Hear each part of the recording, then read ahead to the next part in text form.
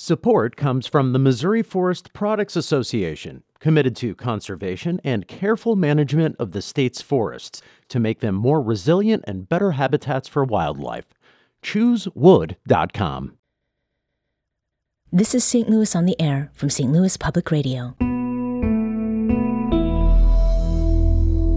I'm Elaine Cha. Because you can't use a modern lens to look at trans history, back to 1840, because the terminology, you can't use that terminology research-wise. So recent history is so important. Now it's about real-time information, real-time stuff.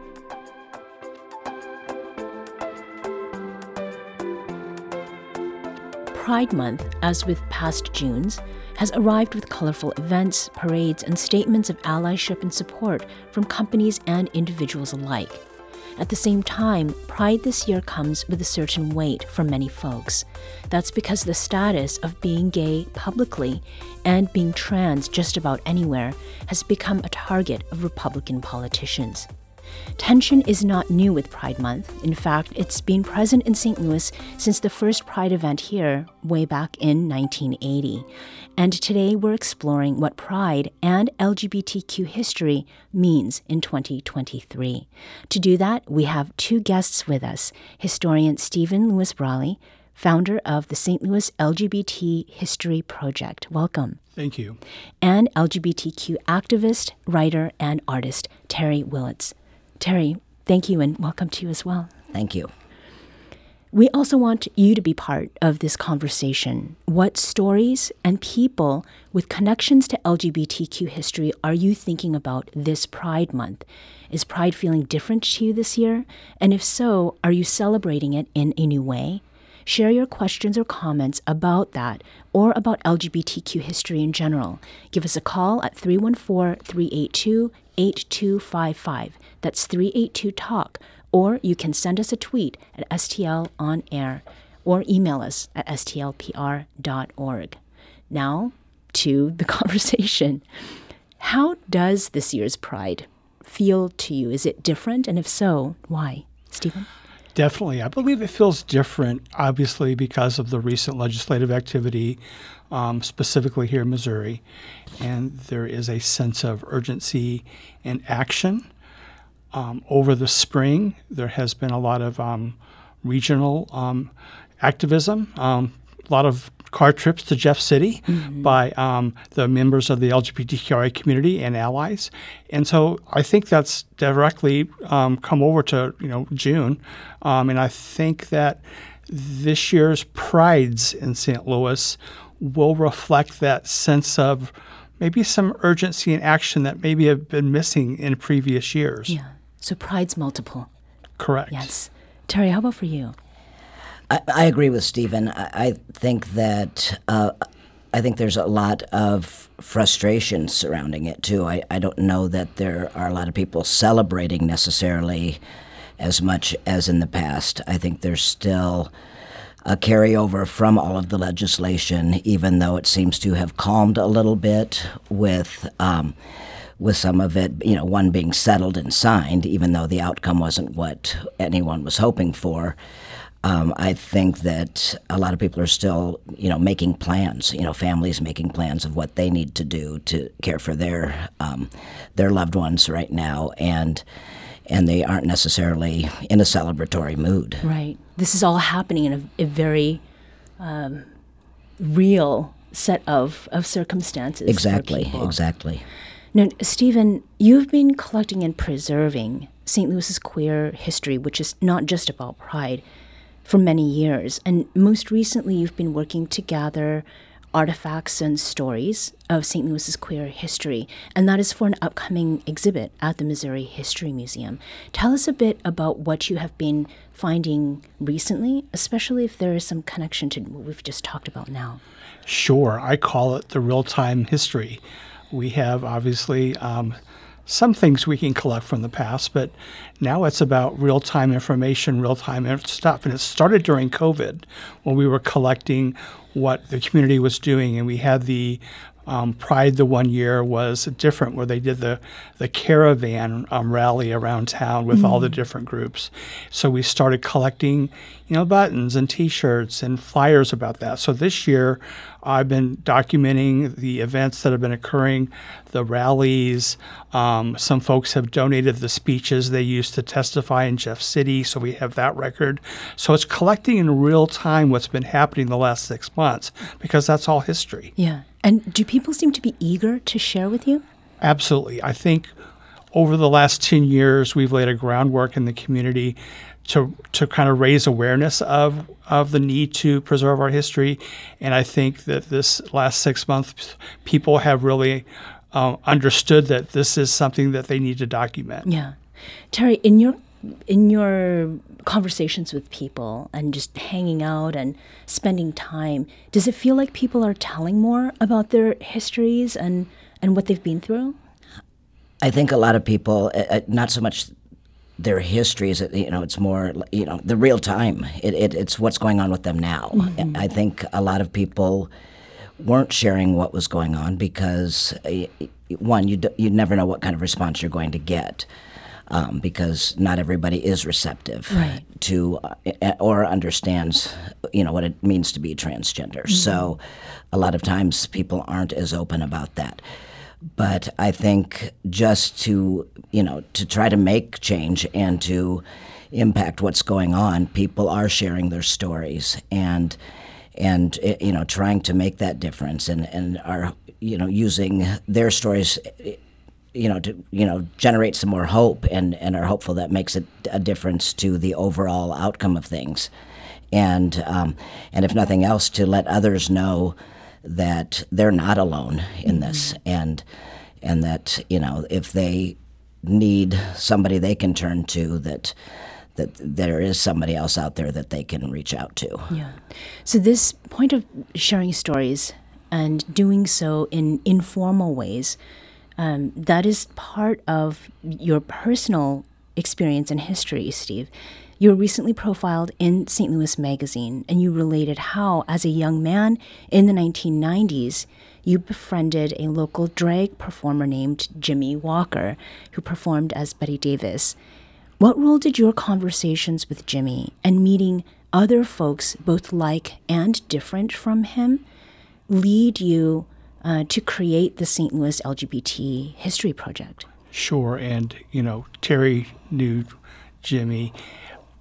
I remember meeting Jimmy at Magnolia's Bar and just sitting at the bar, and he was very boisterous, I guess you could say, and a little intimidating. So at first I was a little scared of him, but after a few meetings and trust was built, and I would just sit and ask questions, and he would just go on and talk forever. So sadly, he passed away, and I regretted never recording his life story formally. And I realized then that something needed to be done to a sustained effort, something long-term that we could build upon to record and preserve history. So that's how I got the idea to start the project, and over the last 10 years have become very intentional about strategic partnering with the History Museum, with UMSL, with WashU, with State Historical, a lot of groups who do this for a living, because that's not what I do for a living. So this is a labor of love. So I wanted to partner with experts. And so my job is to be kind of a front person, a cheerleader, to help these organizations be all they can be to diversify their collections. Right. And before we move on, I would like to know, is there anything that you recall Jimmy sharing with you that sort of illuminates maybe what we're experiencing now, or... my memories of Jimmy are simply that, just the lighting up a room. When the stories started flowing, if you were anywhere within earshot, you stopped what you were doing and you listened. Mm-hmm. And to have an outlet now with what Steven's doing, with bringing, any of our history from St. Louis, into the light, and now with the real-time stories, that those would have been completely lost and forgotten, other than the getting together with a group of people and doing the, hey, do you remember when we did this, or do you remember that one night kind of thing. We wouldn't have these. And so when when we hear about an event or something that Steven's doing, and you look back on some of the stuff, or even the things that are being posted on social media, that, you know, when something gets donated to the group and he is posting it. I mean, just, you know, the things they're posting, oh my God, I remember that, or, and then they're like, oh wait, I think I have something too. And people start contributing, and it brings out more and more community even with that. Right. It's just incredible to see that. And I think that point of joy, I'm really glad that you've brought that up, the joy and the light that does exist in spite of, and maybe because of everything that's been happening. We're speaking today about Pride and St. Louis LGBTQ history with LGBTQ artist, writer, and activist Terry Willits, as well as with historian Steven Brawly. Now, insofar as the history of trans folks is concerned, I mean, visibility and awareness of trans people and their experiences, at least in the mainstream, has come a long way since the first official Pride event in St. Louis back in 1980, and even since the founding of your organization, Stephen. Terry, you know, what is it like to be a real-time person looking at something like Pride happening right now amidst all of the circumstances that do exist? How has all of this been affecting you and some of the decisions that you've been making? For me, I'm in a kind of a unique position for a lot of trans people. I work for a company that is very inclusive. We have an amazing diversity program.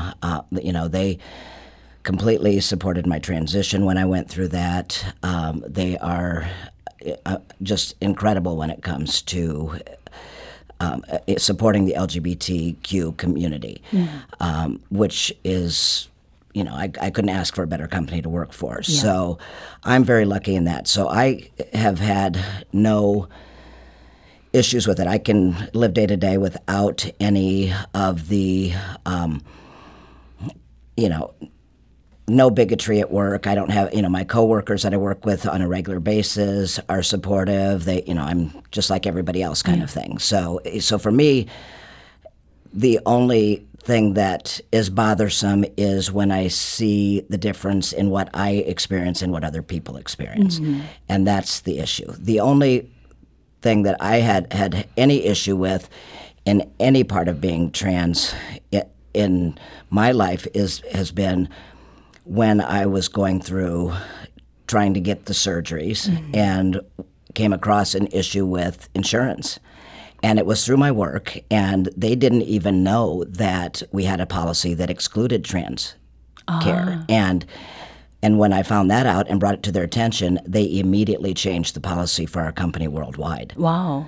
So they didn't hesitate. Once I found the problem and we discovered it was actually written in our policy, the benefits director changed it. Yeah. Got with the team and they changed it. So I'm very lucky when it comes to that. But then it also makes it very easy for me to see all the differences that I experience and what everybody else is experiencing, and so many other people. Right. You know, and it shouldn't be that way. Everybody else should have that same experience. Right. And your experience is also, it's different in that, you know, we talked with trans kids here on the show. Your transition did not occur when you were a child, no. Right? You were 59, not a kid, and your transition has come very recently. So what is it like for you to experience this along with families and children? It's been real interesting because I've been, you know, a lot of the same doctors that I have are the same ones that are at the Transgender Center. We share some of those same doctors because some of the Adult Transgender Center shares the same medical, you know, staff that the Children's Transgender Center does. So I've seen, you know, a lot of what, you know, they're going through and as they're growing and building that facility. And to the point about the history that you're collecting. Stephen, is there something in particular that you're looking for that you would like to hear from trans folks and trans families? Yeah, especially the recent history because, documenting what they've been going through from emotional standpoint as well as legal issues, healthcare issues, because you can't use a modern lens to look at trans history, back to 1840 because the terminology, you can't use that terminology research-wise. So recent history is so important to document because the history from the old days are forever gone. Right. Steven Louis Brawley is an historian and founder of the St. Louis LGBT History Project, and Terry Willits is an LGBTQ activist, writer, and artist. Thank you so much for joining us today.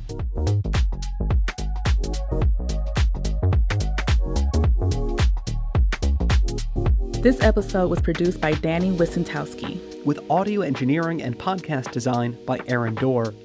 Our executive producer is Alex Hoyer.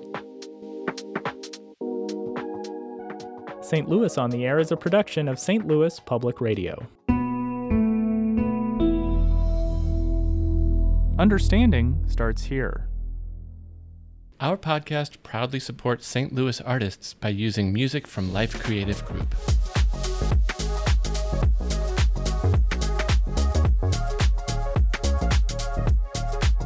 Do you find yourself regularly listening to episodes of St. Louis on the Air? Suggest us to a friend you think might enjoy our conversations, and leave us a review and rating on Apple Podcasts on the App Store. It's the simplest way to help people discover our show. Thank you. St. Louis Public Radio is a member-supported service of the University of Missouri St. Louis.